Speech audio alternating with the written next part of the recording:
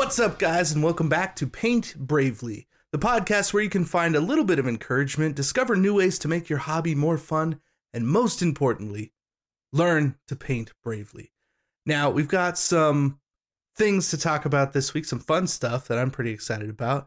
But first, and I suppose we should mention, this is the first episode of the second year of the podcast, I guess, if you want to call it that. Second season. I'm not sure what to call it. Uh-huh. Yeah. Uh-huh.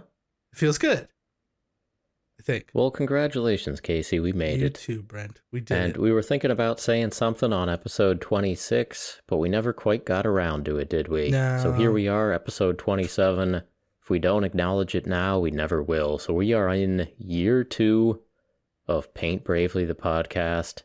And I'm glad that you're here, whether you're just joining us or whether you've been here the whole time like us.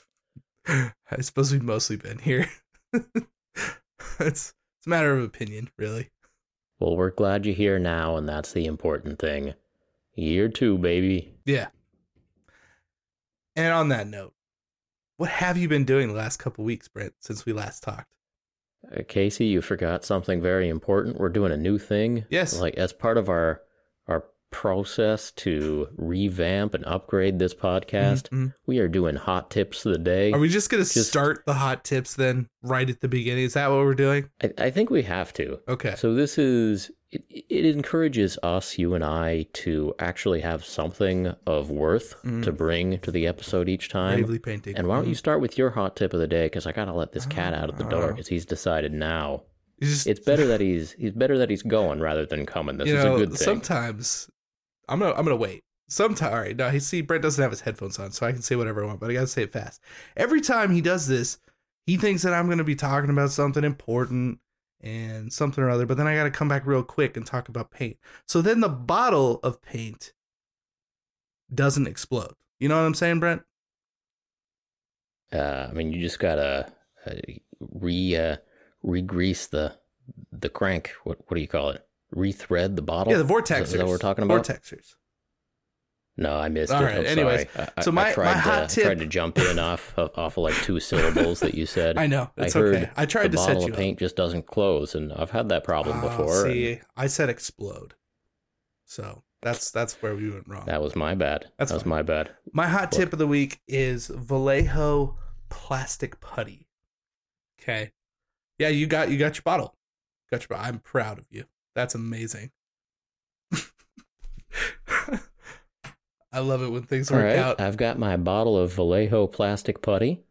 Now, the thing is when you're putting together Dark Eldar Warriors, you got that new 5th generation, the 5th edition 40K Dark Eldar Warrior. Yeah. You got your front half of the torso, the back half of the torso. Right. And that means right down that shoulder seam, there's a big old crack that does not seal right. Absolutely. And if you're trying to seal that up, you pull out your Vallejo plastic putty, and it kind of works, but not really. Yep. But Casey's going to tell you how much he likes this product. So, Casey, take it away. All right. So, Vallejo plastic putty is not for gap filling. Just don't even bother. Okay? And that's not to say that I haven't seen it work. I've seen it work for some people, and they like it a lot, and it fills the gaps. Casey is changing his hot tip of the day on the fly. Am I? He was going to say it was for gap filling, and then I just shut that down. So go ahead, Casey. Tell us what it's for. I'd love to hear it. Let's see what you're doing here. Now, if I could turn your attention to your monitor and the notes that we've written down, we're doing fine. All right. So, Vallejo plastic putty, while it can be used for gap filling in specific circumstances, and it is water soluble, so you can kind of spread it out and build it up in layers, so to speak, to kind of make it more seamless. I personally like it for texture. You can be really purposeful about how you apply this, like kind of stipple it on, or just glob it on there, whatever you kind of want to do, and move the stuff around, and it creates a thin film of texture on your models, especially on cloaks. I like to stipple this all over and kind of build it up on some of the rougher areas. And that way, when you go to paint that cloak, you get your highlights and your shadows, but you have that extra bit of real texture that wasn't on the model before. And because you're only doing it on one part, it stands out nicely and it just kind of acts a little bit more realistic, and it just looks cool. So I would definitely recommend Vallejo Plastic Putty, not for gap filling, but for texture. That's actually really interesting. I knew there was a reason I didn't throw this right in the trash. Exactly, because it is mostly garbage. Okay. Yeah. Backing up a second, this is a product that comes in the regular old Vallejo paint dropper bottle, but instead of a color, it says plastic putty on it. That is correct. 1 part plastic putty. Is that all it says? Good for texture. Yeah, pretty much. I mean, I don't know what else is in it. Water-based marble dust dries to a hard surface which can be painted, cut, or sculpted. That's what you were just saying. Yeah. Yeah, very good. Very good. All right. Yeah. I got my hot tip of the day coming up, and this is for you card sharks out there. Any poker players, you got your magicians, you got any sleight of hand artists. Yeah. So I've been doing a lot of airbrushing recently, and I told you on a previous episode that I bought a lot of playing cards because they were cheap. 12 packs. I've got a very specific niche application for 3D printing that I like to use playing cards with. But I've also figured they are really useful as shields when you're doing airbrushing. So if you're trying to paint a bit and you don't want to paint all the other bits on the model that same color, normally you use a little bit of tin foil or, piece of paper, what have you. But actually a really conveniently sized and shaped and weighted hobo shield, as they're called, is a playing card. Level. Yeah. I almost said that, too. Yeah.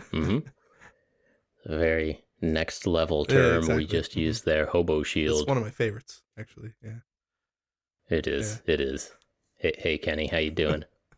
Next level painting, folks. Check them out.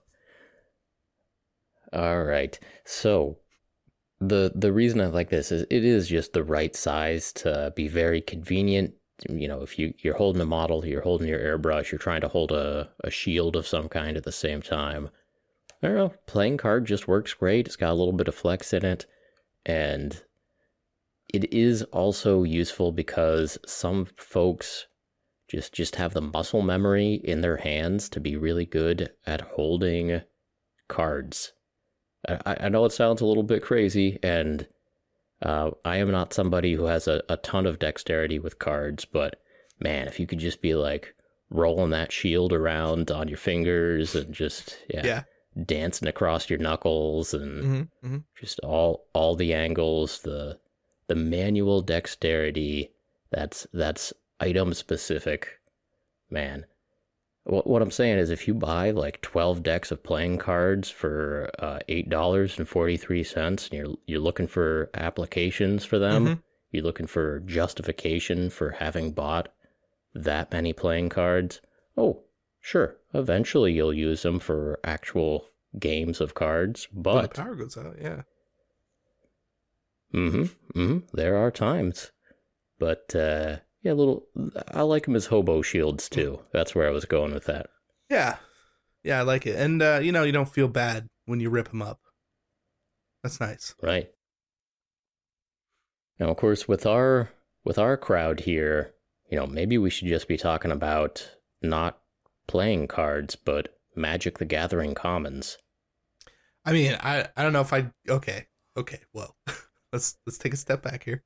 Hang on. Get some land cards. Okay, now you're almost speaking my language here. I'm thinking a little ad card that comes in the back of a little pack, right?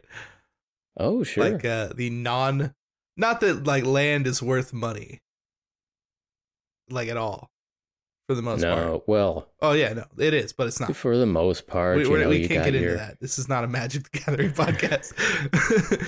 This episode of Paint Bravely the podcast is not a Magic the Gathering podcast. No, that will happen someday on accident, I'm sure.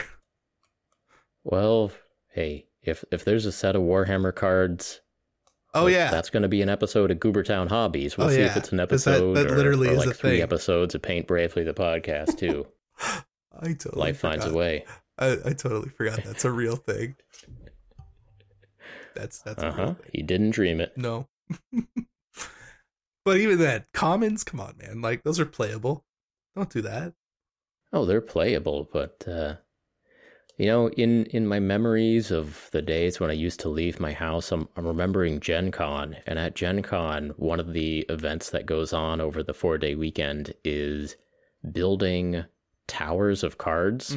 So there's just one segment of one of the lobbies that's just kind of roped off, and it's filled with card towers. People are making houses and, out of commons, and skyscrapers out of cards, and the design that most people use involves just putting a crimp right down the center of cheap cards. Yeah. And so, you know, you'll see your Star Trek customizable card game, you'll see your Pokemon cards, and you'll see a lot of Magic cards. I mean, if you start busting packs, you know, some folks know what they're looking for and they put those aside, and everything else goes, I mean, sometimes into the trash, but sometimes into the pile of special applications. So you're making card towers, you're making, you know, you got your hobo shields for when you're doing some airbrushing. Yeah. Now, okay. I have I like your suggestion. It's cool. It's fine. I would suggest, though, if you do have commons of Magic cards, like, find some kid who doesn't know any different and just unload your commons on that kid. Yeah. Find a child's life to ruin. Yeah, I did that. Yeah. Condemn this child to a lifetime of nerddom and Well, my nephew was he was on the tipping point, and then his friend showed him Magic the Gathering. And then he came to my house for a couple weeks in the summer, and that was it. That was it for him. Yeah, there's points in our life when we come to a crossroads. There's a fork in the road, and you know, if there's a 30-year-old man handing you a 800 stack of Magic the Gathering cards. Yep. There you go. I think I gave him like a couple of like long boxes, single long boxes, you know? The big ones. Yeah. Yeah, what are those, 750 cards? Something like that. It's a lot. Depends on the card stock. Yeah. Long boxes, I was missing that word, but now it's there again. Yeah. Very good. So, at times like these, Casey, I like to remember that on the very first episode of the first year of Paint Bravely, the podcast, we talked about a pool table for like 8 minutes. That is correct. So I think we're doing a good job right now. We've only been on like a 4-minute detour into talking about Magic cards and misspent youth, and that's very true. But we're learning. We're gonna keep this moving along. What's next, Casey? What have you been working on? Well, just because you mentioned the pool table, I'm going to bring us back for a second. No. So the video I put out last week was the finale to that story. And that's how long it took us to get there. That was a good video. Why don't you tell us about it, Casey? So I talked about getting all the hobby zone stuff last week. Well, I put it together. I made a video about kind of the level system that we've talked about here on this podcast before of hobby spaces. I put that into a video format, and I showed the entire process of me building the room, the set, all of the stuff. And of course, it started with footage of that pool table being dismantled after I did sell it for the money I was asking. So I'm not going to go any further for that. You have to listen back to the first episode to get that context. I must not have been paying attention to like those 5 seconds of footage. I need to go back now and rewatch that. That's hilarious. It's totally in there. I missed that part. On purpose for all of you guys. The Easter eggs. We appreciate that, because like Casey. Nobody else has any context for that footage other than the people that have been here since the beginning. So I appreciate each and every one of you. Thanks for listening. Thanks for watching. Stay right here for more great content. Yeah. All right. I'm going to be honest. I wrote down 2 quick tips just in case you completely rejected my first quick tip. I think I'm gonna do that sometimes, like just in case. Just try like to keep me I on my feel like one toes. of them might be kind of weak. So I used Epoxy Sculpt for the first time this week. Okay. And this is, I kind of put it in the continuum of epoxy putties meant for sculpting.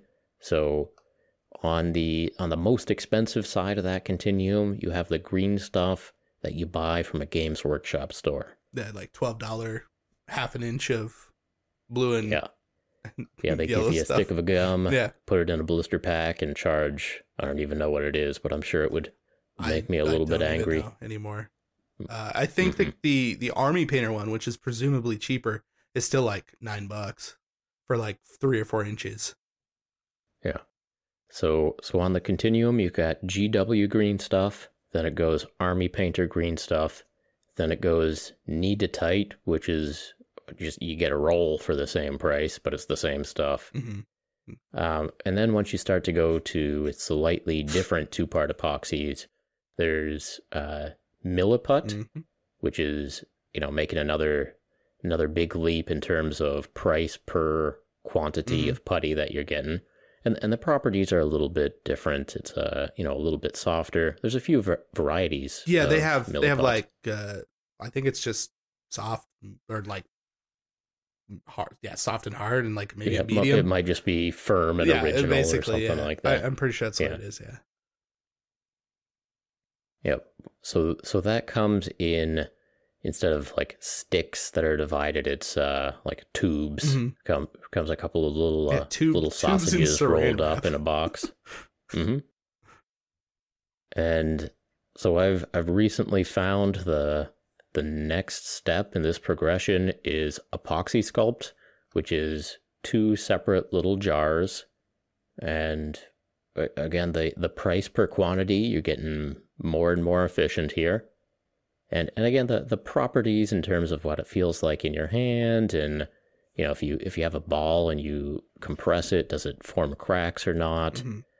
It is a little bit different from the others, but for my purposes, I've been making a lot of these bases where I'm just putting a cobblestone base onto a regular old plastic mini base. And for that purposes, it works fine. And for the amount of these bases that I'm going to need to make for this army I'm working on, I'm glad I found a cheaper epoxies. Yeah. I mean, for what you're doing, I wouldn't go green stuff. That would get expensive. Even the cheap green stuff like that would definitely get expensive. That'd add up. Yeah. Just out of curiosity, how come you decided not to just 3D print like 20 different versions of the same base? You know what I mean? Yeah. So this is actually a pretty good topic of conversation. I don't like 3D printed bases. Right. So there's a couple of reasons for this. One, I really like to put a magnet under my base. Okay.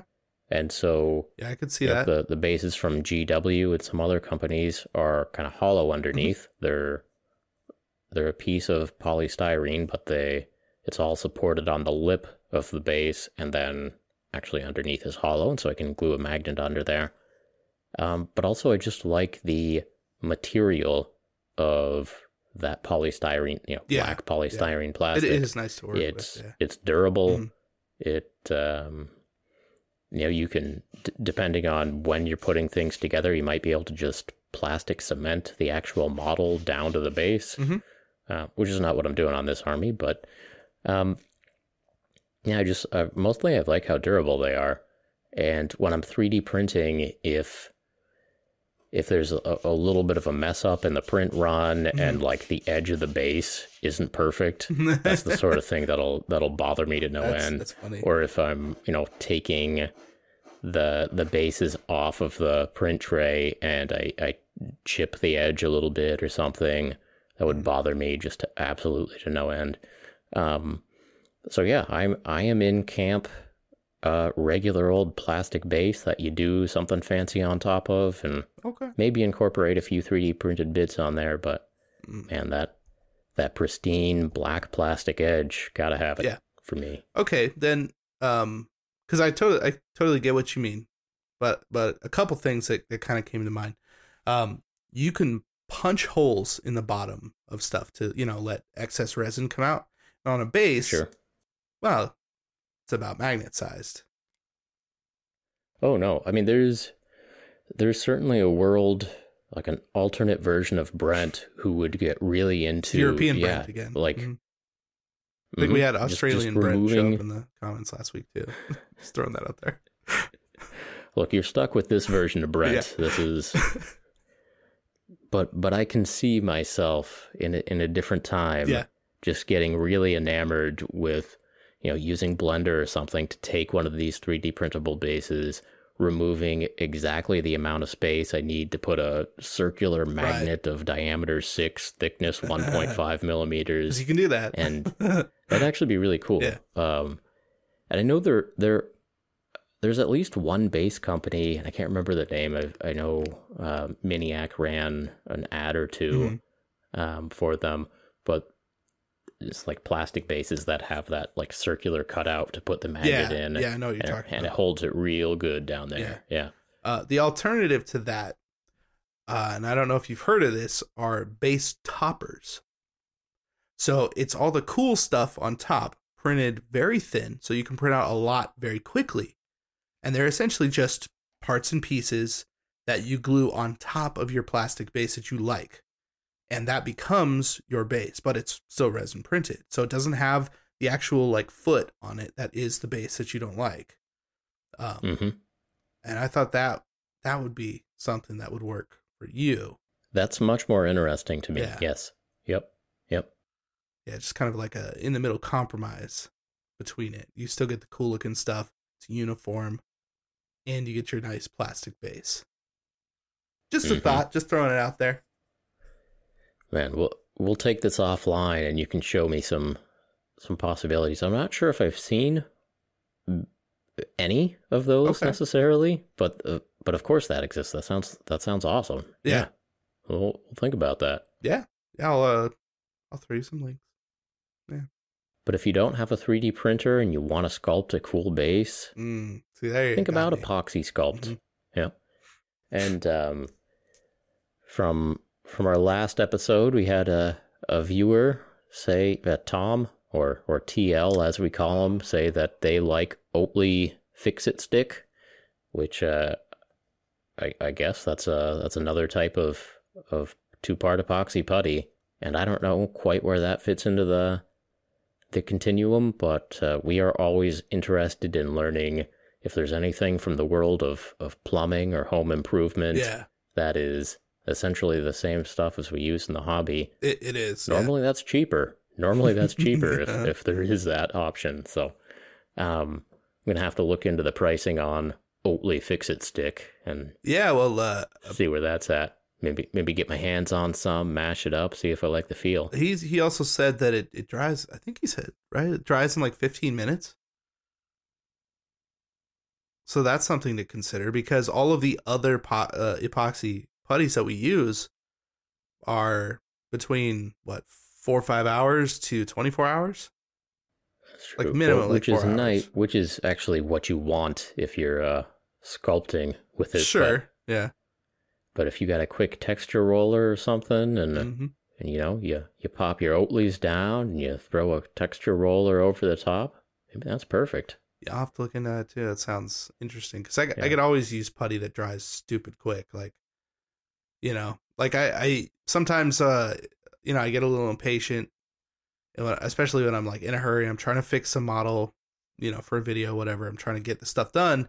And it's like, I don't have 24 hours to wait for green stuff to dry, which is why I honestly generally don't use it in my videos because I just don't have the time to dedicate to literally waiting for it to dry. So like I'll opt for something like a super glue filler and that it mostly works. But, if you screw it up, you can tell, that kind of thing. Like if it gets on like chainmail, you're kind of screwed. So yeah, like something that's quick, that's also like a putty that, is like something you could wipe off that makes sense would be useful. Yeah, for filling gaps or something. That's definitely interesting. Yeah. I've also heard like the UV stuff is pretty good for filling gaps. Mm-hmm. Like, yeah, you just kind of put it in there and then shine the UV light on it and it just cures. Basically resin, like lightweight resin. Yeah. I'm sure it's, exactly the same chemical reaction. Yeah. It would be interesting if we just started using some of our printing resin, and just, made ourselves a little vial of that to try using for filling. I mean, it's not a bad idea. Like, I don't I've know. got a light. I don't know. Somebody had to have done that, right? Some of it has a very bad smell to it. Yeah. But if you find some kind of odorless printing resin and just use that for filling gaps, I think that absolutely could work. Yeah. We'll put that on the list of things to do. But I like as always, let us know if any of this has given you a good idea, because I actually learn a lot of stuff from random comments of check this product out or whatever. Yeah. Who knows? You could be next week's tip of the week. Hey. So something to look forward to. Yeah. Just throw a hot tip down there in that comments. Yeah, but if I start leaving the house again someday and ever go back to Lowe's, I'm going to find that Oatly Fix-It stick and we'll see what's up. Yeah. Mm-hmm. Now, if you do want to fill gaps, I say Milliput is the way to go. Just circling back around to the plastic putty. Yeah, like a month ago, I tried out old Marco Frazzone's Not Just Mecca. Some butter. Milliput butter. Milliput butter. Where it's just you take Milliput and you kind of mix it up with a little bit of alcohol, and you can thin it to the consistency that you want. It's easier to jam it down or even brush it into gaps on your model. And so I did a squad that way, and it was decently effective. I think a little more practice and it could really have something there. It acts almost exactly the same as plastic putty in that instance, which I don't particularly it did remind like. me. I was having flashbacks to old Vallejo plastic putty filling caps. The bigger difference is, though, that it doesn't shrink. I don't think it shrinks. Don't quote me on that. I'm pretty sure it doesn't. But the actual putty won't. The alcohol will evaporate, of course. Right. Other than that, the putty left over doesn't. Where the Vallejo plastic putty, it starts to dry and it does shrink. Which is why you usually have to do a single part. It's going to have evaporation and it's going to shrink. Yep. But plastic putty is not sandable, really, and it kind of is. But you can tear pieces off, where Milliput's totally sandable after a few hours. Yeah. All right. What else is new, Casey? Well, so what? You had 2 quick tips? Is that? Well, I had like 2 half quick tips. Like, my quick tips are playing cards. There's lots of stuff you can do with them, and epoxy sculpt is good. And both of those are kind of weak enough for quick tips that you could have totally just called me out and said no, and like not accepted it, or given me like a C-. I mean, okay, bringing up playing cards again, like I was kind of okay. But then, Hobo Shield, it's like, okay, but that also makes sense, and they're terrible. Or, terrible, not terrible. You know what I'm saying? Right. Yeah, like, it's fine. I mean, I was like, what's on my desk? Plastic putty. So, I don't know. Yeah, I don't know. I just feel a pattern coming on here. Like, I'm being left out of the loop on these quick tips. Sorry. I know you had a busy day and weren't able to prepare for this. Yeah, it's been a long important day. Milestone of Paint Bravely, the podcast. It's true. I meant to prepare, and I didn't. Unfortunately, I've been up in the mountains. I'm trying to carry the weight here, Casey. I know. You're doing a good job. We have a shocking, truly shocking number of listeners listening to this right now. So. I mean, somebody's got to be tossing out the quick tips. Yeah. Quick tip number 4. Hops number 9. Gun oil for your airbrush. It's amazing. Lube it all up. Ooh. Okay. So we can talk a little bit about airbrushing for sure. Yeah. I know you wanted to. So, yeah, why don't you tell us about oiling your airbrush? Because that is something I have never done. Really? And I'm starting to wonder when that becomes necessary. Well, I mean, there's a few reasons you want to do it, right? is there's a lot of metal on metal contact. So, and it's supposed to slide smooth. And the gun oil. I mean, is it the actual needle that you're oiling? Like which bits? Yes. Is it even possible to describe without a detailed diagram? Or... I mean, think about an airbrush, and then how that blow up diagram looks. Oil all that, okay, on the inside. So take it all apart, lay it out flat. Take a can of WD-40 and just squirt everything. Yeah, don't do that. Don't do that. That would be bad. What if you don't have gun oil, Casey? Well, considering that, like Vallejo, or not Vallejo, but Iwata actually sells oil for their airbrushes, and it is essentially gun oil. Gun oil is just much cheaper than buying Iwata brand airbrush gun oil, right? Like a small bottle of Hops No. 9 lubricating oil on Amazon is like $5. And I've had my bottle, which is, it's getting down there. It's like half. I've had that for like 2-3 years. You want to say that brand and item description a little bit slower there? Hops No. 9 lubricating oil. Hops No. 9 lubricating oil. Mm-hmm. Oh, there you go. Learn something new every day. Yeah. That was a good tip, Casey. Thank you. 2 for 2. All right. Just making up for your...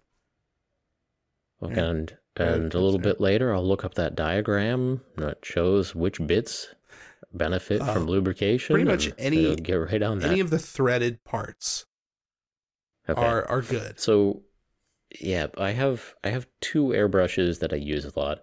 Actually, I bought a couple of cheaper airbrushes a few months ago, figuring that someday I'll make a video on, cheap airbrushes versus more expensive ones or something, or at least I would use them so that I could have the experience of using a cheaper airbrush. Okay.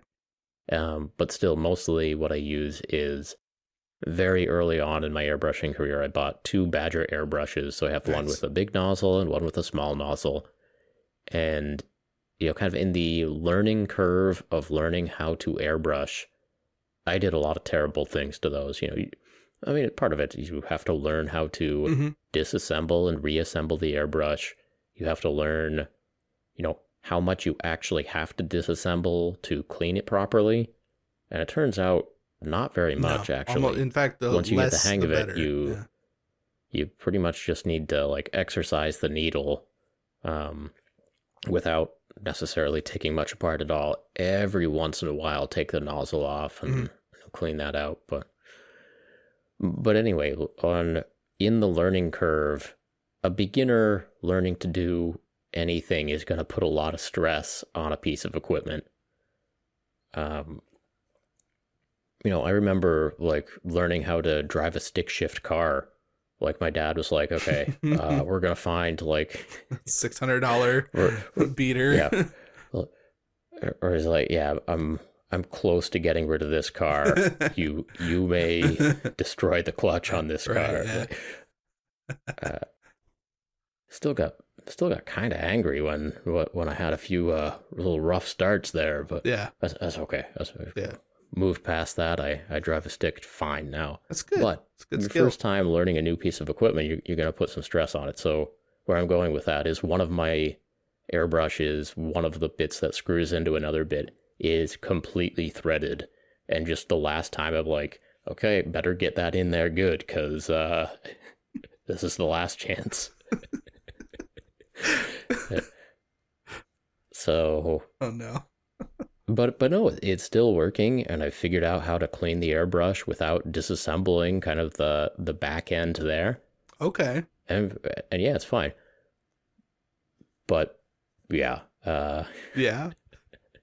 Where I'm going with this is, I think for somebody just getting their first airbrush, I really think it's a good idea just to get the $20 airbrush first and learn what the bits are, how they basically go together, which bits are most likely to break. Yeah. Get some experience breaking and fixing those, and maybe then get yourself a $80 or $100 airbrush or what have you. Yeah. I fall down in pretty much the same area. I actually did a video on that couple of years ago now. Mm-hmm. The G22 or the G233 or whatever, the Masters, the real trash one, but specifically Masters, and they're $20 on Amazon, on eBay. They usually come with a bunch of extra stuff, which is kind of handy. But yeah, like I learned how to airbrush using one of those.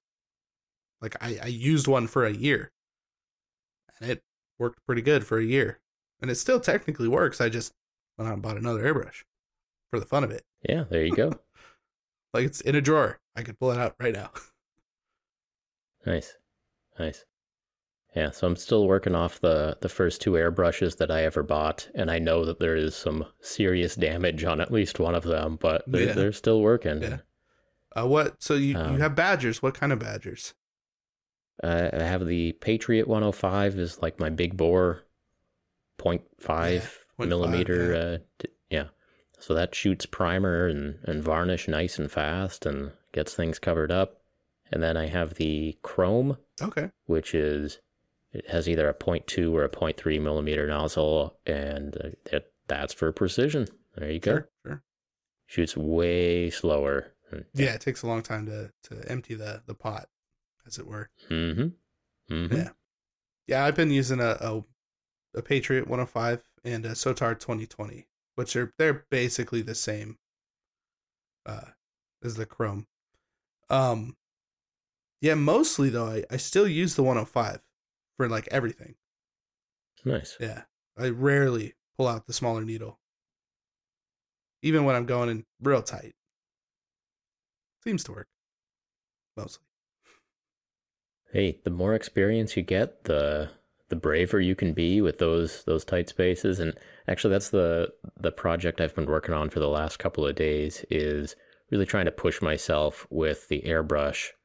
And, you know, I spent a lot of my experience working with an airbrush, priming a model and getting one color on there, and then calling it good and taking it upstairs and getting out the regular old paintbrushes and painting them up that way. But I've been pushing myself to try to get as much of the model done as possible with the airbrush. So a main color, and actually here on the desk in front of me, like this dragon, I was able to get the blue of the body of the dragon done, but then I was able to get all of his spikes. I was even able to get the teeth done with the airbrush. Yes. And more than anything else, it was finding the angle to shoot with, and then just using them, kind of squinting a little bit and painting bravely, if you will. Yeah.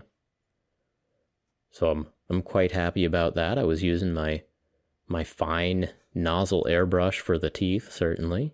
I even did a lot of his eyes. So he has glowing orange eyes here. Nice. And so I squirted the socket with white ink, and then over the top of that, I orange ink.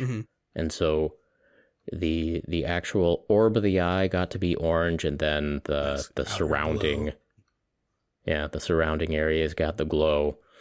And then with a brush, I just put in a yellow dot right in the center of the eye, and the overall effect is pretty cool. Nice. This is one of my favorite models I've done in a while. So that's cool. Yeah, I think having an airbrush, using an airbrush as often as you can to paint the most of a model, is a huge skill to have. I don't know, it does something to the way that you look at models. When I pick up a model, I'm thinking, well, how much of this can I airbrush? What percentage can I airbrush? And really pushing yourself in that lane, I think is something that's just going to benefit you for a long time, because if you want to then go after a whole army, if you're practicing on small stuff, it's like, oh, I painted all these orcs with an airbrush, right? It's like, I want their skin tone to look a certain way. I want to highlight that one muscle group with a lighter green or some skin tone or whatever, flesh tone, tan. You just find yourself coming into situations where you feel a lot better about doing that, and it just looks a lot better. You can get a lot more done a lot quicker. Yeah. Yeah. So we mentioned, of course, Kenny earlier on the episode, Next Level Painting, but him and honestly you, and then there's another channel that I don't think they post anymore, but Buy Painted. Oh man. There's yeah. I used to binge, and I still occasionally go back and watch those videos. The Buy Painted videos. So good. Yeah, it's the airbrush is a tool, and once you start to realize that, hey, I have the option of doing that green bicep with this tool or one of my other tools, like having that option there, good to have. Yeah, and I mean it's always an option, right? Like you can always use a paintbrush because that's what they're made for. Yeah.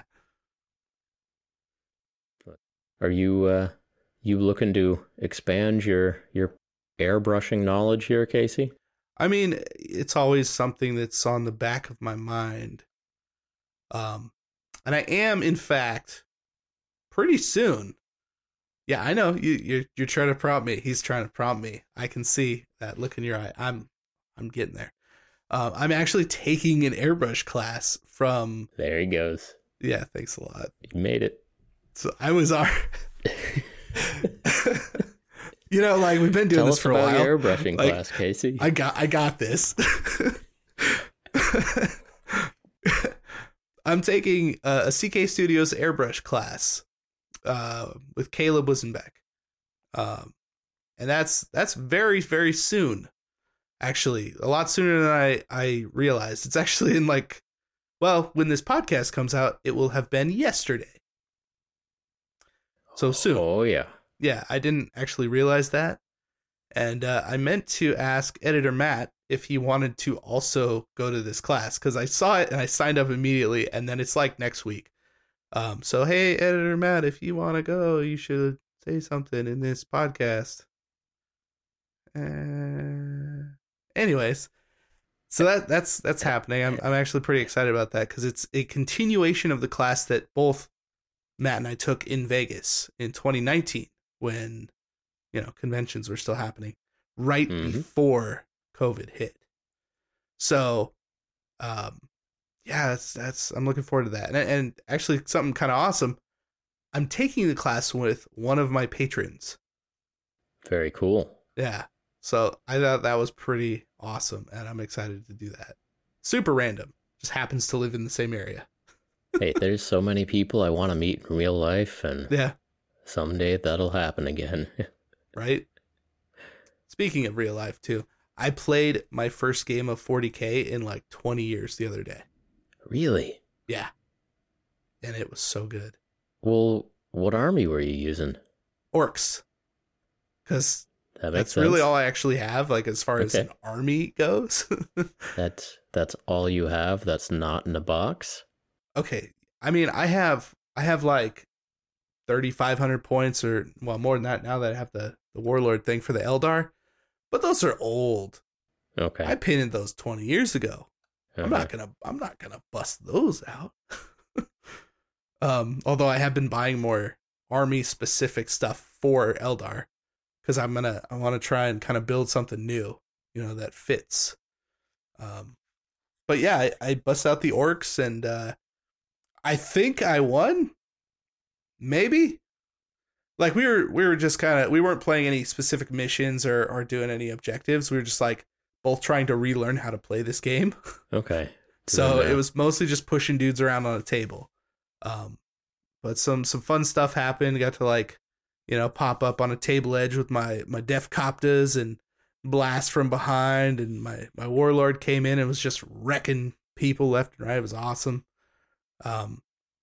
Yeah. In the end, it was one Def Copta, one Killacan left, and he had a half a squad of Necron warriors left. So seems good. Felt good. It was fun. I had a lot of fun. Yeah, I set up a ping pong table in my garage and had everything laid out. It was perfect. It's exactly how I wanted it. That sounds awesome. I'm jealous. Yeah. Yeah, well, maybe someday we'll get to play a game. It'll be a thing. Yeah. Wow. that'll be a whole episode all on its own, and we'll have a new round of inside jokes and that's true, things to complain about, and real good. Well, I haven't been playing any games, but I have been watching more movies on the topic of D&D groups. I've been excited for this. What you got? Okay, so last episode of Paint Bravely the podcast, I kind of threw out the challenge for listeners to let me know what other movies are out there dealing with the topic of D&D groups. I find it a fascinating genre. I think some great movie will be made someday, but there are already a surprising number of decent movies out there. Not necessarily, not good, but there's like entertaining at least. Mm-hmm. And so one of the random movies that I had watched on Amazon Prime is The Gamers, Darkness Rising, and it was a 2008 movie. And what some of our fine listeners pointed out is that that's actually part of like a long-running series. The people who made Darkness Rising also made a movie in 2002 and another one in 2015, and they have some web series going on. And so I just went down a rabbit hole, and I have not even come close to fully exploring that, Warren. But wow, it actually was a lot of fun to see. Starting out in 2002, it's clearly, it seems to be a group of college friends, and like this first movie, which is like 50 minutes long, was shot half just in a dorm, in like a college dorm, and that's where they're playing their game of D&D. And then, as their story is going along, they keep switching back and forth to like the woods, basically, where they're doing some LARPing. But the bits where they're doing the LARPing and are acting out their characters is actually like pretty funny, and the quality of those segments is significantly higher than the in-person, gamers playing a game segment. So it was kind of fun. And the other thing I'm really liking about this series is just seeing this group of friends over a period of like 15 years. Right, yeah. Continuing to make movies and episodes and whatever else in this genre. So, like, you watch The Gamers. Okay, so this group, or the YouTube channel at least, is Zombie Orpheus Entertainment, and they've made several movies that start with the prefix The Gamers : something. But yeah, you watch the 2002 movie, and then you go and watch the 2008 and the 2015, and you recognize like several of the actors over this pretty long time span, and they're getting older, and the video production quality is getting better, right? But they still are clearly loving games and loving this like silly little project that they're doing. And yeah, last episode of Paint Bravely, I was talking about like, man, I'm watching these movies and they're not very good. I mean, they're kind of interesting, but in this particular vein, it's actually really endearing to see these same people, continuing to chip away at this. And like I said then, like there's cringy moments, but there's also like, oh yeah, this is pretty funny. Like this is a nice little moment here. Like, wow, they actually put a lot of effort into this set for this castle. That's wow. Right. Like, where the budget went in certain parts. Oh yeah. That's good though. That's good. I mean, I always like to see that. It's like having a band that you like, and you like listen to their first album. You're like, oh, that was cool. Yeah, I like that. And it's like, oh, they've been around for 20 years. They got like 5 albums. You go through that and you just hear that progression all the way through. It's definitely it's cool. That's a really good analogy. Yeah. Yeah. There you go. Yeah, I'll have to take a look at that, because I've heard of the other one that you talked about, the Gamers one. Whatever that one for, I don't know. I already forgot. The one from last week. Rising? Yeah, that one. I've heard of that, but I haven't watched any of them yet. And now, like, I'm way more interested now, specifically because it is the same people, same production company, whatever, friends making movies together over a pretty long period of time. So that's pretty awesome. Yeah, like I have a friend who went to high school with. Like, we've been making basically just like cheesy bad movies for a long time. And he, like, I helped shoot his last movie, and it was this whole thing, and it's like finally having like a little bit better camera setup and a little bit better mic setup and some good stuff going on, and like real actors and that kind of thing, after having done it with friends for so long. And like seeing this kind of progression, now he's working on a new movie that I'm not doing because I just can't do it. I don't have any time. And it's like, it's incredible, like, to see the transformation with all these people that I know from a long time ago. Yeah. And still making movies, still doing this stuff, trying to get out there. So yeah, I'm super interested in actually following up on this particular series. Right? Yeah. Sounds cool. And so thank you, listeners. Thank you, viewers, for pointing us in this direction. And there is still much more to explore. They've made the whole series of web videos, and I don't even know how deep it goes, but we'll get there. Yeah, we'll get there. Yeah. Oh, man. Well, and if you do have any other suggestions for gamer movies, Dungeons and Dragons groups, a la the Guild, the Gamers, the whatevers, things that aren't necessarily super mainstream, like we know about Stranger Things, we know about Super 8, E.T., those kinds of things. Yeah, so preferably streaming. Just hit us up, comment section, youtube.com/paintbravely the podcast. So we're going to leave those comments. Thank you. So I'll keep going with this segment a little bit. I found a new podcast. So I listened to Life After the Cover Save with Blake and Ed. And on a recent episode, they mentioned another new podcast that comes out, which is called Old as Hell, Gamers and Geeks. And so this is Doug Johnson from Table War fame, and Travis from Fartstone, also from 20-Sided Realms. And they sit around and talk about games, and they seem to be putting effort into their podcast. They've got they do bits and they do segments, and they've got editing with funny voices and audio clips, and sometimes they sing. And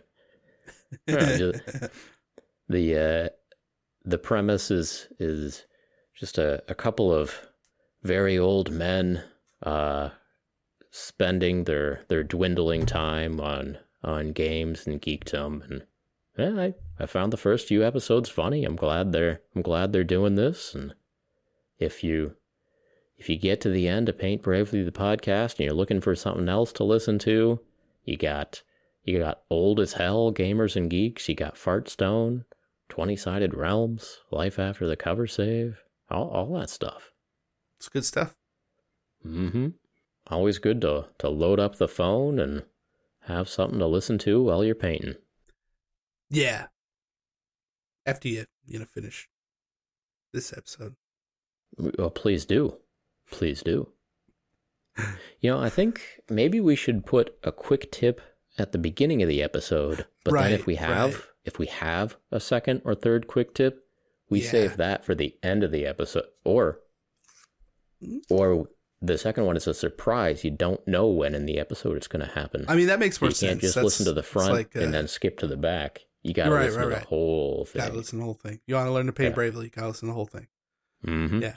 So I'll tell you right now, there might be another quick tip in this episode. Yeah, there might be.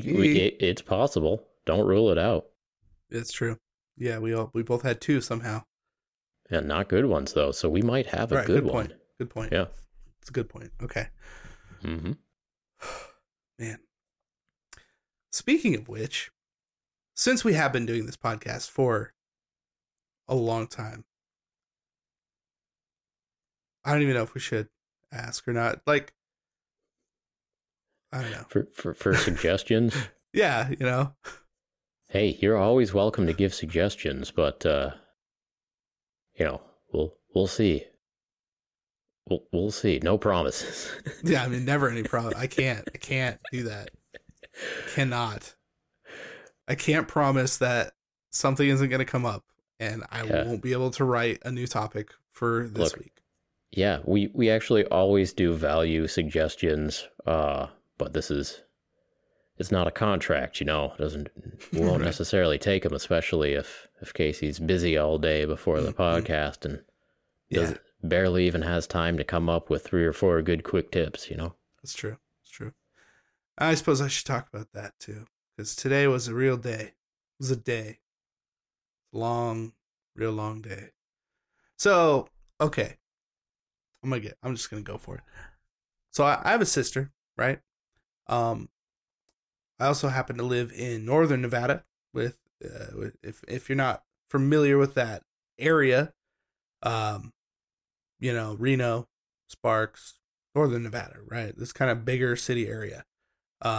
We live at the bottom in a valley. You go up the hill to Donner Summit. That's the Donner Summit, as in the Donner Party, right? So you kind of get the idea of the level of snow in the mountains, that kind of thing, the danger, if you will. Don't want to eat people, you know. So going back to, I have a sister. She decided it would be a real good idea yesterday, as we're recording this, to take a vehicle into a very dangerous area with a lot of snow, thinking that she'd be fine. It'd be great. We could do this whole thing. She'd take her friend. Turns out that's a real bad idea. And she got stuck. Like, real bad stuck. And, like, there were some other people out there with some off-road type vehicles that were suited that, like, helped her get unstuck, but she just kept getting stuck because it's super deep snow, right? Well, she finally got super stuck. Nobody was around. She called my dad. My dad took his truck out, and yeah, he got her unstuck once, and then they continued to get stuck continuously. To make a what could be a very long story shorter, if you will. It ended up that they had to call search and rescue, which luckily there was service, which is why it didn't end up becoming the Donner Party in any way. But I spent all day today. They're fine, by the way. I should probably mention that they're fine. Like, yeah, really. If you're watching, you can see me like laughing along a little bit, and I know that they're fine. Casey he knows told the end me of the story. beforehand. Yeah, it's fine. I'm not just like a really sick man. Right. Donner Party. Does your sister listen to the podcast, by the way? I hope that's she something does. else we should get out of the way here soon. Yeah. I don't know if she does or not, but proceed. If she does, like, I'm gonna tell it to her face. Either way,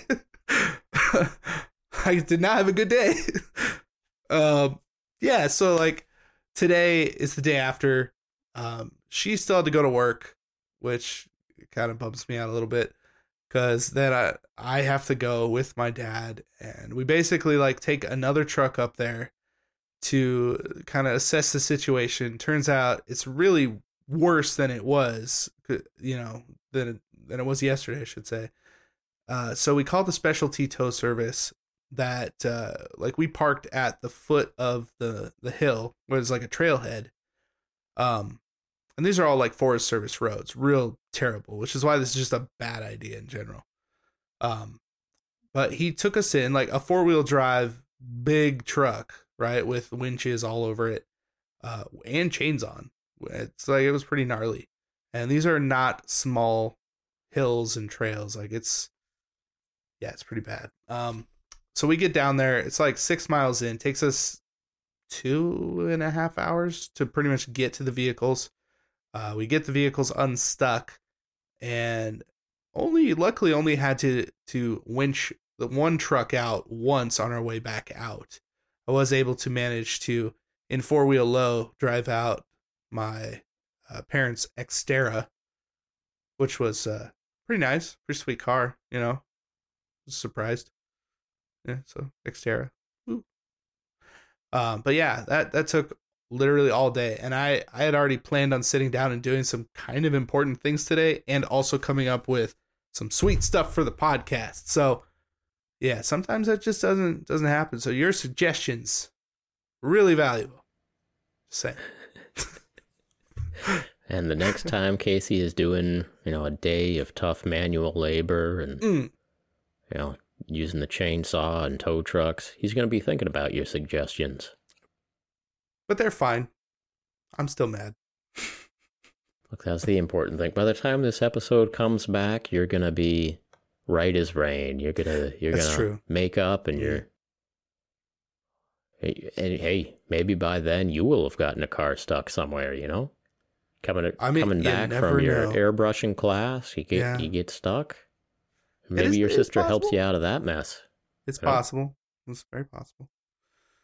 Yeah, you never know. But the airbrush class should be fun. Hey, maybe Matt's gonna go. If you text Matt right now, hey, he might be able to go take a class with you. He might be awake. Yeah. What time is it? So you want to get into our what? Say it. I know you want to say it. Just treat Matt nice. That's all I was going to say. I try. I'm a pretty good friend, mostly. Yeah. Sure, he's going to write something quippy at the bottom of the screen. Now, don't believe him. Yeah, I was going to say, do you want to get into it's not that we actually have a topic literally at all for this episode, if you haven't really noticed. It's a celebration episode. Year 2 of Paint Bravely, the podcast. We just got at least another year of basically this in mind. So, I mean, yeah. Unless you have some really good suggestions, and then maybe those will get implemented. Yeah. No promises. I mean, either we're going to try harder or we're really just going to keep doing the same thing. I don't know which yet. Look, I think we're cruising along here.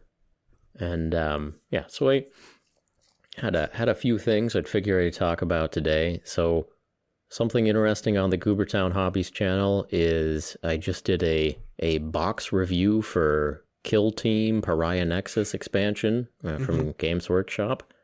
And that was interesting because it was the first time Games Workshop has, contacted me and sent me a review product ahead of a release to check out. And it was not a good box. Yeah, I'm hearing that from a lot of people. Yeah. Yeah, and sad. So it's $160 American, and a total of 12 models in there, some cardboard, some rules which, based on the company, are going to be obsolete within 8 months, and how many games like Kill Team Pariah Nexus are you going to get in the next 8 months, and then some terrain that was not very good. Was it just cardboard terrain? Or was it plastic? The terrain was plastic, but okay. I know there's little boxes. It was not good, yeah. No, like a couple of walls and some boxes. Yeah, like Monopoly houses. Like they have their point in the game, but they don't do a whole lot. But yeah, so kind of been thinking a lot lately about when companies send us review stock and is that a bribe and what does that do to our opinions and. Yeah, sure, it's a little bit of a bribe, yeah. It's 100% a bribe. I mean, companies sending out review stock is an extremely efficient way to market their products. Absolutely. Yeah. Because, what else are we going to do? If Casey and I start being comfortable using the word influencer to describe ourselves, don't... Just ignore most of what we say. Just let's get that out of the way right now. Yeah, most definitely. With a grain of salt with most things. I think enjoy the sounds of our voices, but don't seriously do anything that we recommend. And if you are sitting at your painting table right now, change the color in your brush right now. Just change it. Just something good. Just pick the first thing you see. What were you thinking? Just grab it. Clean it off right now. Yeah. Well, what were you thinking? Yeah. You gotta change it up a little bit. I know we've been at it. This podcast is going on for a little bit, but we are at that time. You do need to change it up. Yeah. So yeah, I've got my first ever box from Games Workshop. My first acknowledgement from the big boys, Big Brother, and it's almost like a dare. Like, hey, review this, right, and be honest. Yeah, here's a $160 box with 12 models in it, and they form 2 teams. Which, I mean, I don't know the rules, but apparently the 2 teams are like horrendously mismatched. Like it's a bad box in like multiple ways. I wonder what happened then. That's super interesting. Well, it's their way of releasing a couple of new units and having it behind like a paywall to get it. You know, it's Necrons and Space Marines, which is the same as all of the other 9th edition starter boxes, basically. True. And so it's some new units for those forces, and for the Space Marines especially. Yeah, you want those 5 heavy intercessors, don't you? Though. I mean, yeah, I do. But it's a rough box, like, and so they did send it out to a smattering of different influencers. You know, I know Uncle Adam gave it a do not recommend. A harsh, yeah. I don't know if Guerrilla Games got one in advance. I have to assume they did. They must have. They did some battle reports already, but I don't know if you put up a review. I think they got it before I did. I got it. I mean, because like a few hours before it went up for pre-sale. Yeah. Okay. Yeah. And like when I was kind of opening it up, Guerrilla Gaming was posting like battle reports with fully painted units from that box. I'm pretty sure. Yeah. I mean, that dude is quick. He is dedicated. Like, he will put the effort in. Probably still got it a couple of days before me, but I think I got my box around the same time that old Uncle Adam did. All right then. But yeah, so I played it off like, I mean, there's no obligation to actually make a review video. Right. That's the tact I've taken with every company that contacts me is, it is useful for me to see products. Part of what I laughingly call my job is to be aware of what's going on, what's out there, what different companies are up to, and having something to look at helps me. And if it is something that I think would make a good video, then we'll see. But so it's very much okay, I'm willing to give you my address, and I'll take a look, and no promises. And so certainly an option is get a package from Games Workshop. Cannot say too much nice about this. Just don't even make a video. But I decided it'd be funny to make a cats playing in boxes video. So I made a joke video which started out very much like a typical unboxing review video of me, like, I got this new box here, we're going to talk about it. But careful viewers will note that in the whole intro, there was a cat licking its butt, like, in the foreground of Careful watching viewers. Yeah, and that progressed to me like, okay, here's the back of the box with, like, on the side of the shot, there's a cat sitting there hanging out. Yeah, and then that progressed to me taking everything out of the box really quickly, like, here's 12 models, here's half a rule book, here's like a stupid poster or something, and then, put the cat in the box, and then just a couple of minutes of just cats playing in boxes, and then let's compare this to the Indomitus box, and then just shots of cats playing in the Indomitus box. I had a fun little time with it. It's not a joke I'm going to repeat too often. Sure. And if I do repeat it, it's just going straight to Goobertown Cats. That's where that belongs. But I mean, if it's cats playing in boxes with Brent voiceover, yeah, probably. Yeah. But yeah, I'm kind of bummed that the first thing that the overlords over at Games Workshop send is have you checked out Goober the Town's only thing they send is just, yeah.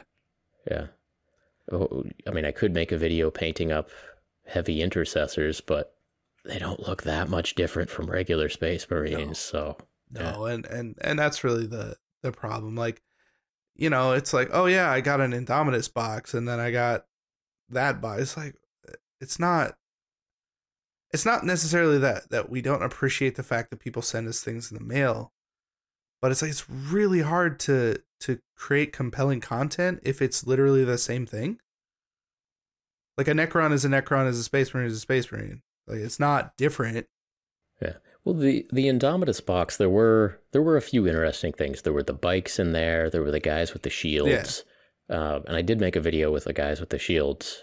Those dudes were pretty sweet. But we hadn't seen those before, those look right? awesome. Those are... They're new. They're inspired. Yeah. Like, for Space Marines, I was kind of stoked on those. Those look cool. Yeah. My point is like, Indominus wasn't that long ago. I don't know if you want to do that many Space Marines back to back. Right. Yeah. That's what I'm saying, yeah. So sometimes companies send us stuff and it piles up a little bit. Like, not complaining, but right.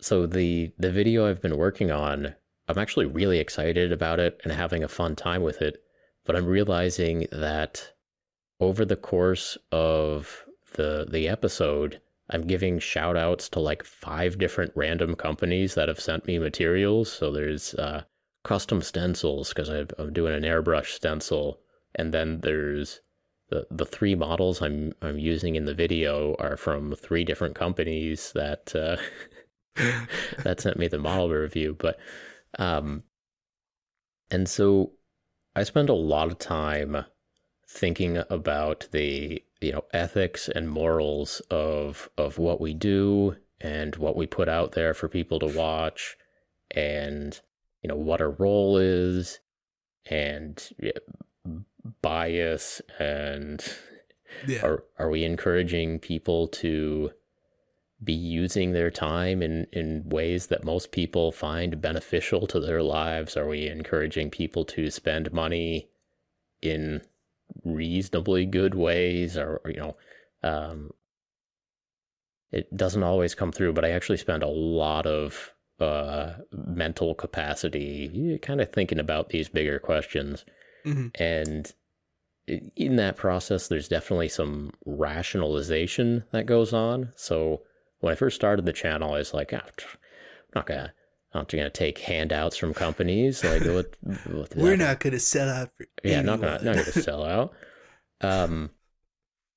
But I've kind of reached a new equilibrium here, where I think if a company sends us something that actually that not just provides like a bribe, a plastic bribe, if a company sends something that actually increases our understanding of the hobby, of the market, of what's going on in the gaming industry, then that's really useful and important. So as an example, the dragon I held up earlier, this is from Archon Studios, which is the company that makes the plastic terrain that's been on Blackmagic Craft, that's been on Dana Howell, several other channels as well. And I mean, they're playing the game right of sending out samples to YouTubers and presumably podcasters and other folks to just say, hey, look at what we're doing, play around with this. And this was a company that they do like big Kickstarters for terrain and stuff. So the Ramparts terrain, the Dungeons and Lasers, that was these guys. And it's essentially pretty nice and very affordable plastic terrain. And in this case, they also made a dragon to go along, or several dragons, I think, to go around along with Dungeons and Lasers. And it's, hard polystyrene. It's the same type of plastic that GW or, Weird is using. And it's pretty good, actually. Like, This was something like I had seen the Ramparts campaign, and I'd seen a few videos about some of the terrain before. But I got an email from them, and they're like, "Hey, can we send you some stuff?" Like, yeah, sure, no guarantees. We'll take a look. And then turned out like I actually really liked it. And the point I'm making here is this is not something that I ever would have bought for myself. Like, I have just on the shelf behind me, I have a lifetime worth of potential products, projects and products.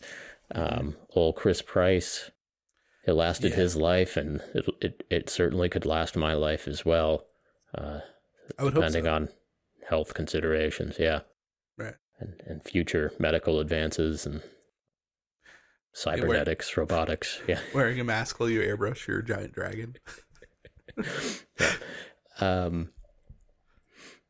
But anyway, so kind of the new equilibrium that I've found is that if a company sends me free stuff and it actually increases my awareness and my ability to communicate useful information back out, then I think I can deal with the bias that it clearly must introduce.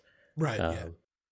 But anyway, again, I absolutely never would have bought this dragon, but I had a blast painting him up yesterday and the day before, and just one of my favorite models that I've done in a while. It looks sweet, dude.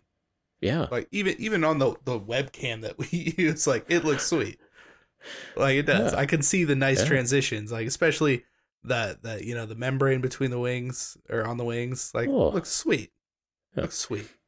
Of course, we're always getting in contact with 3D printing and various sculptors. That's anyone who watches YouTube knows that that's like the most common paid advertisement on YouTube channels is for 3D printing. Right now they're hitting hard on that. Yeah. And Danny has made a set of dragons before. There are plenty of big beasts and stuff out there, but it's kind of nice to have one in plastic, actually. I've dropped this several times over the last day, and it didn't break once. That was awesome. That's nice. I mean, the fact that they're making stuff out of the same type of plastic as GW, I've always wondered, like, why aren't more companies just doing the same thing? Like, why aren't they hiring? Yeah. Well, sure. Yeah, I'm sure that's something to take into consideration. And like 3D printing and modeling and all that stuff is a whole thing, and it makes sense. But being able to have your stuff in a range like that, like, I guess Conquest is probably the only thing I can think of that's relatively new.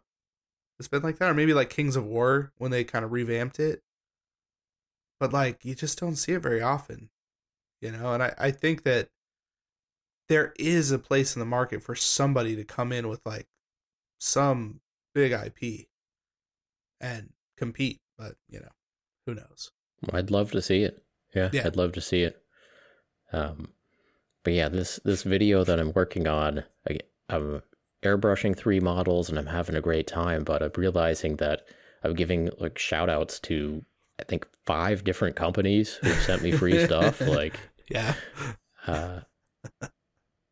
And for all of them, it is useful information for me to have. It's at this point I gain no benefit from 3D printers showing up at my door, but it is useful to be able to do at least a little bit of comparing and contrasting. Even if the overall message is that these 3D printers are all pretty similar. They are made in maybe the same or adjacent factories. Right. With the same parts. Yeah.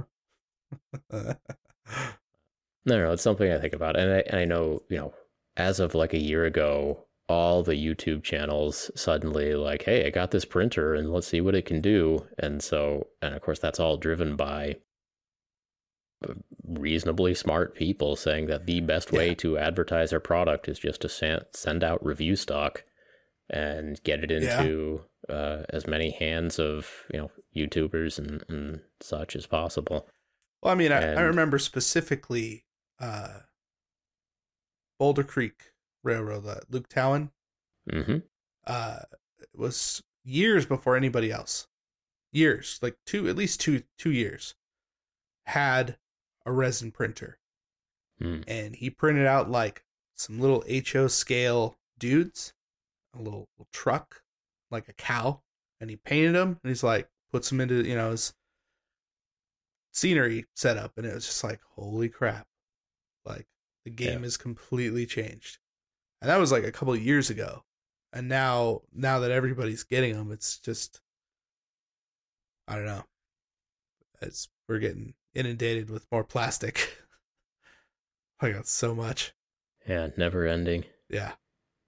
Look, I just wanted to let people know that I hadn't completely sold out, Right. Even if I'm giving kudos to 5 different companies for sending me free shit in this next video, like it's still Goobertown Brent over here. And Funyuns are delicious. Yeah, I'm not sponsored by Funyuns. I had to pay for that bag of Funyuns. Oh, okay. I had to pay for the other bag of Funyuns too. Did you though? Mm-hmm. Did you? Mm-hmm. Mm-hmm. Okay. And the grocery store diet orange soda like that. Hey, they're not giving out sponsorships. No, generally not. Those guys. None of those generic brands are. Yeah. No. Wouldn't it be amazing though if they did? Like you see somebody like, is that Pepsi? Like, no. Like this is whatever the hell. No, that's Dr. Thunder. Exactly. That's Dr. Perky. Dr. Thunder. Which isn't half bad, honestly. Yeah. Oh no, it's not. No, I like talking about old bands, like my friends in high school, that was their band name, Dr. Thunder. It's a strong name.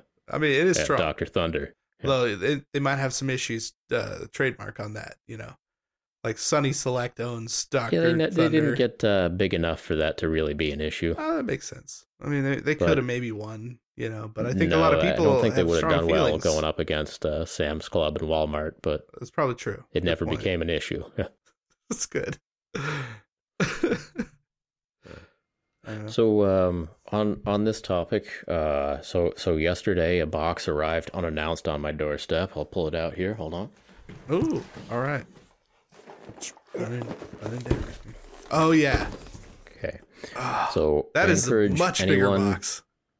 Yeah, this is a big box. So if anyone who's watching on YouTube, you are seeing a very nice box. It's kind of the footprint of like a Warhammer, edition start box. Yeah. It's a big box. It has some awesome fantasy art on it. It looks like Hero Quest or something. Oh yeah, it looks very much like Hero Quest actually. Yeah. It is a nice looking box. It's called Game Master Dungeons and Caverns Core Set. Right. And I mean, if I saw this in a store like this, the packaging is captivating. The packaging on this big box that I'm holding that came in the mail is amazing. Yeah. And I'm gonna open it up here. We're gonna do a little unboxing right here. I'm just gonna quick point this out. We are doing an unboxing on a podcast. I'm just gonna we're doing an unboxing on a podcast. Between the two of us, we are going to describe this in exquisite detail. It'll be like you're right here. Yeah. Yeah.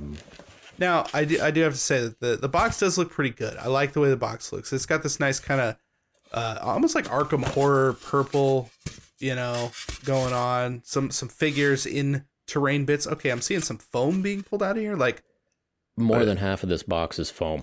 That's what's in the box. All right. Okay. Yeah. So there's foam being pulled out of the box. Because, you craft things out of foam. So this is Army Painter's like Black Magic Craft in a box, basically. Which they did, right?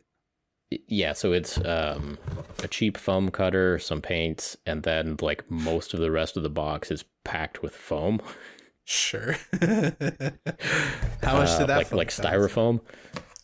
Is it at least like the dense styrofoam? It's not like the balls. You can see the individual. I don't see any balls.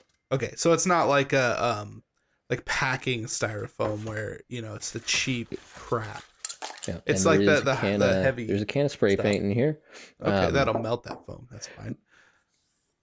So, I haven't looked this up. I think this box is priced at around $100. Whoa! I mean, the packaging looks amazing, and the box is heavy, and like I can see this flying off the shelves. Okay. But I can also see like getting home and open it up and like, oh, more than half of this box is just a stack of styrofoam. I mean, if I was little Susie buying me a Game Master box down at the local hobby shop or Hobby Lobby, probably, I can't imagine I'd be too happy opening a box like that. So there's a little bit of like sand, there's some other basing materials in here. So there's a couple of different types of primer, what I assume is Mod Podge, like Army Painter Mod Podge. Right. And there's a foam cutter, there's a utility knife, there's a ruler, there's just like 3 pieces of plastic terrain.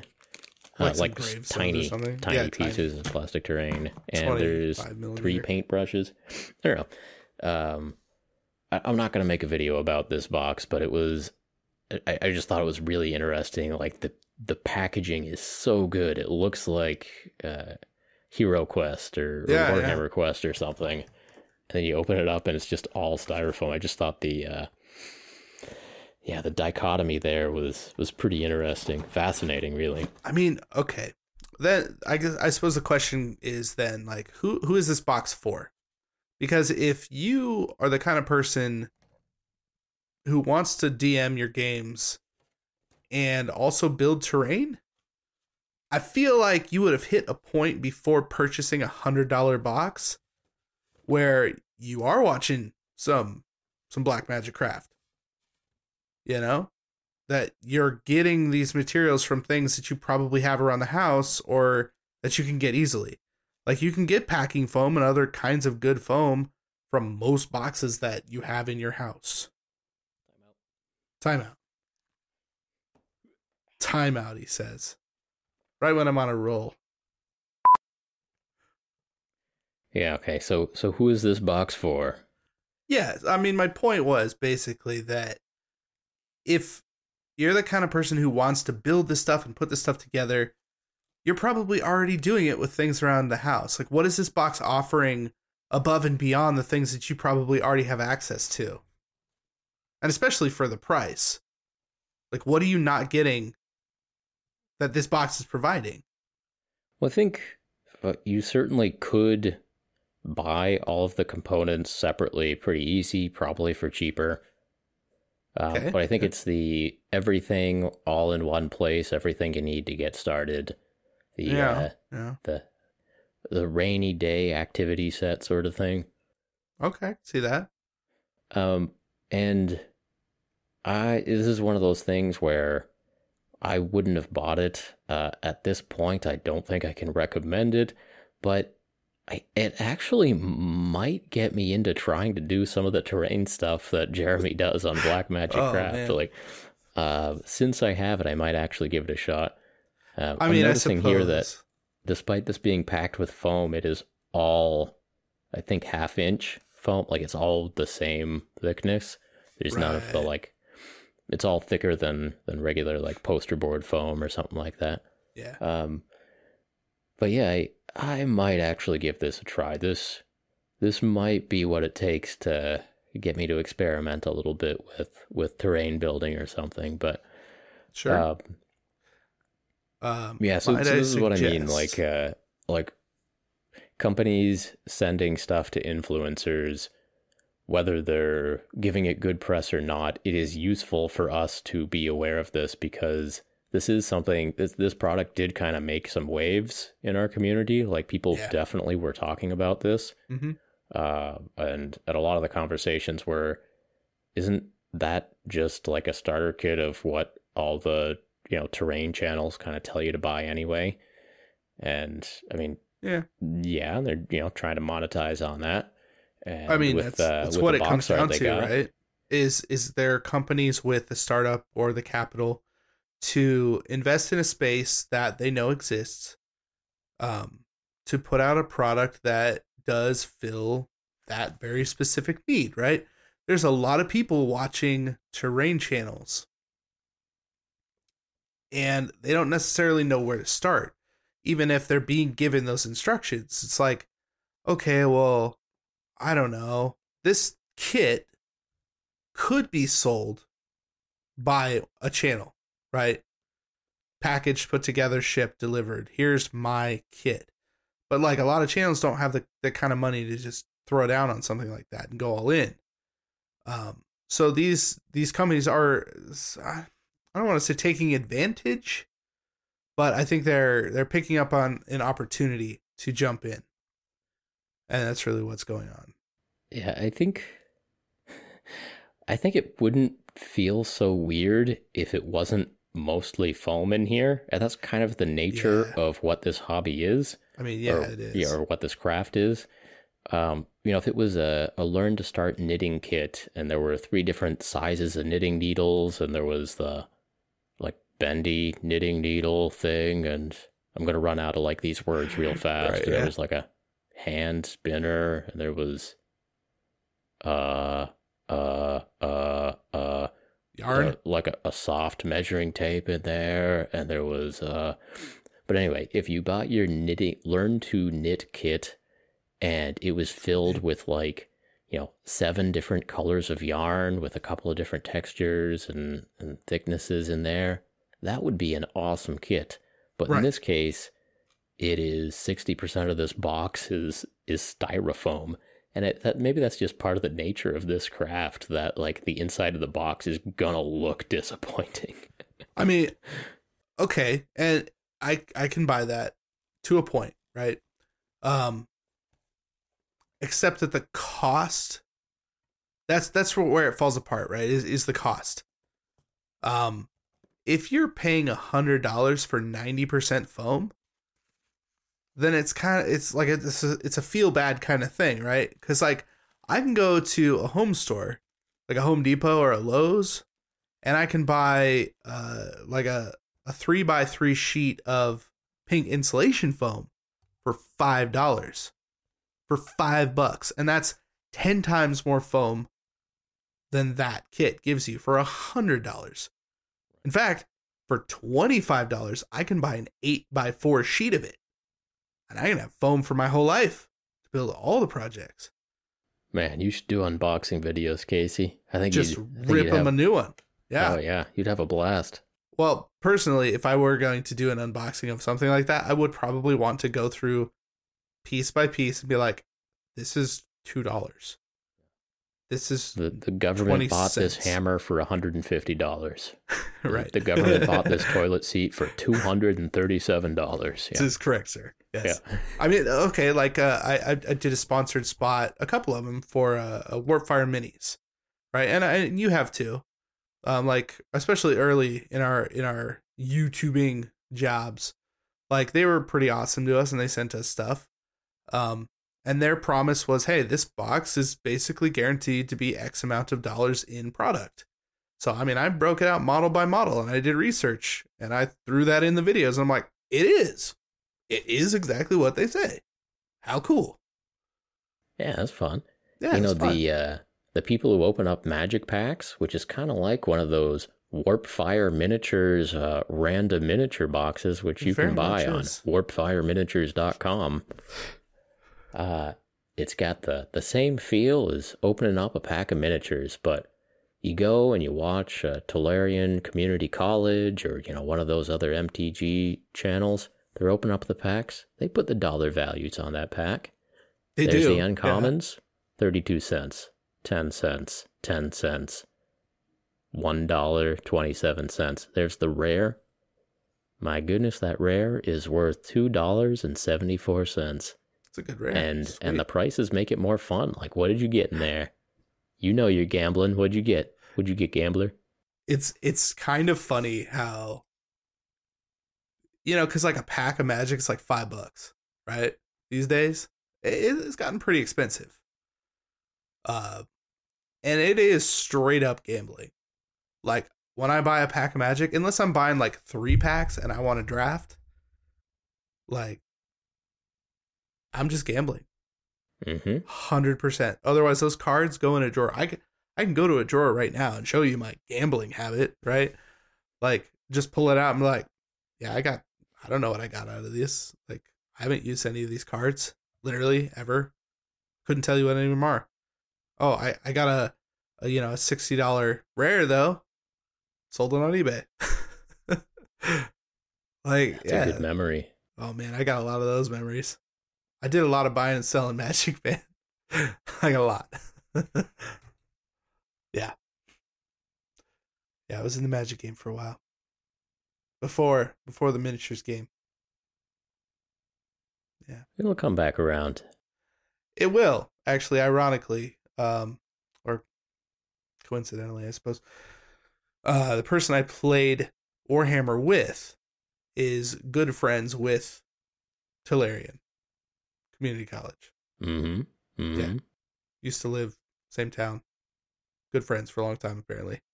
The professor. Yes. So just like random, weird, like, degrees of separation. Just weird. Yeah. Look, this is a whole different thing, but I've been watching some pack opening videos recently. And he's got this series super where quick fire Rudy box openings. Rudy is fast. This is my favorite. I can't even watch Rudy anybody is else. fast. Dude. Alpha Investments. Oh my goodness. Like, I watch other people unbox and I'm just like, oh, it's taking so long. It's taking so long. As a youth, my game was Star Wars customizable SWCCG. Star Wars customizable card game, collectible card game. Oh man, I forgot what the first C stands for. It doesn't matter. Collectible, but it was a Star Wars game. And a few weeks ago, I got on this track of watching unboxings of like 20-year-old Star Wars packs. Nice. And this one guy I was watching, he takes every care in the world to preserve the wrapper because, somebody's going to want this wrapper. Nobody wants that wrapper. Nobody wants the wrapper. But anyway, it slows down the pack opening videos by 10 times. Yeah, it's just like, shoot me now. You got to be really careful here. Now, Rudy, my man Rudy, Alpha Investments. Pow! Oh, man, God. Pow. And he's got like 3 more seconds and he has them all sorted out into his piles. God, I love it. Oh. Yeah. See, those quick hits of gambling. It is. And every time it's like that little bit of endorphin kick, right? Yeah. Like, he's going to pull there it is. All right, next one. Do it again. Do it again. Do it again. Look, depending on what this Warhammer Magic the Gathering crossover looks like, if there is a decent randomized element, if there's like if there is an excuse to start cracking packs of Magic cards and call it a video, hey, heads up, fair warning, you knew what you were getting into. You knew what this was going to be. Yeah. I mean, I'm honestly like, okay, let me lay this out there. Like, would it be so inappropriate if an entire episode of Paint Bravely was just us opening packs of Warhammer Magic cards and reading out what they did? Like, you'd paint to that, right? You'd sit there and paint to that. I mean, I suppose it's very select cross-section Venn diagram of people. Might alienate 90% of everyone, but 10% would be so happy. Well, that's why, the professor does it so well, is because he edits his videos so that like the dollar value of the card pops up. I like that a lot, yeah.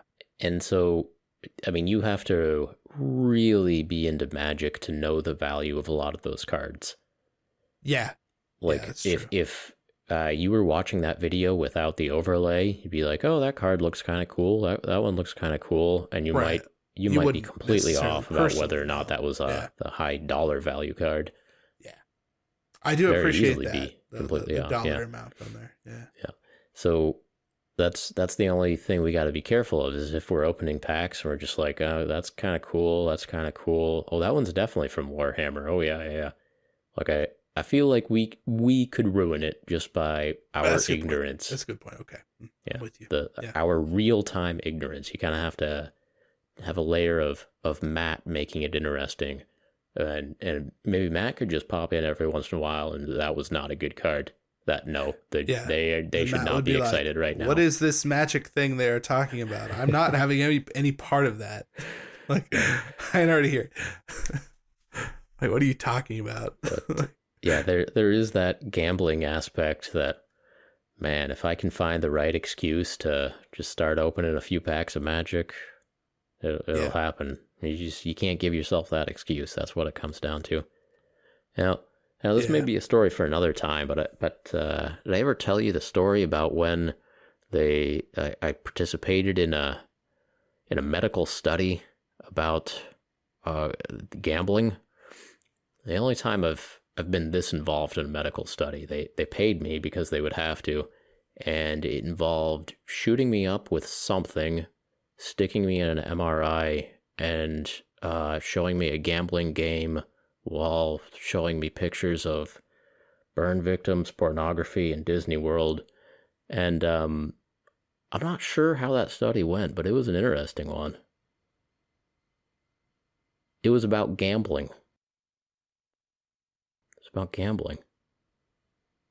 It's like real top flight researchers there in Boston.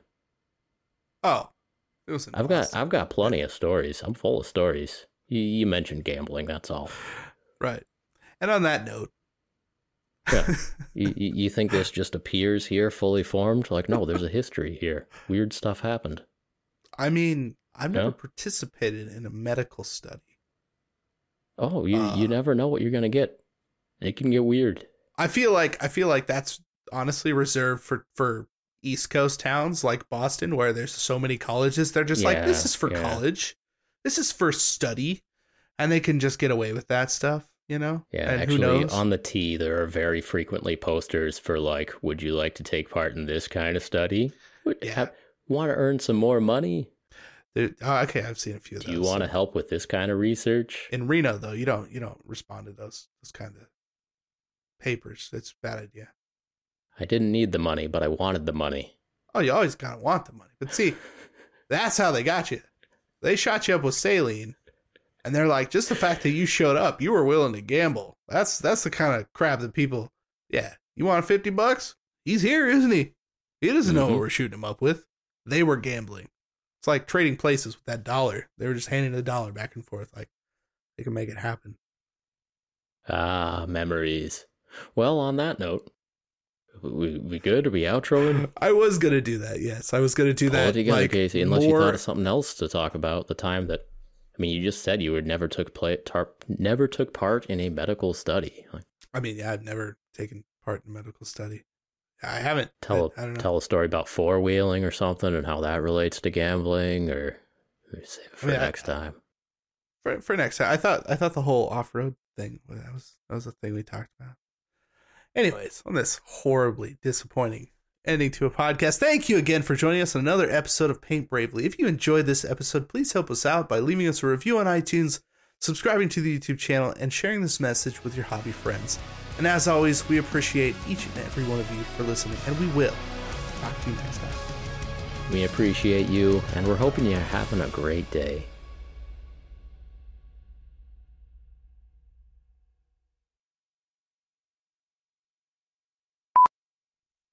And we're out. I was going to say something else, and I can't remember what it was. Did you really participate in some bullshit? Oh my, yes. Okay. That sounds like a good place to pick up for next time.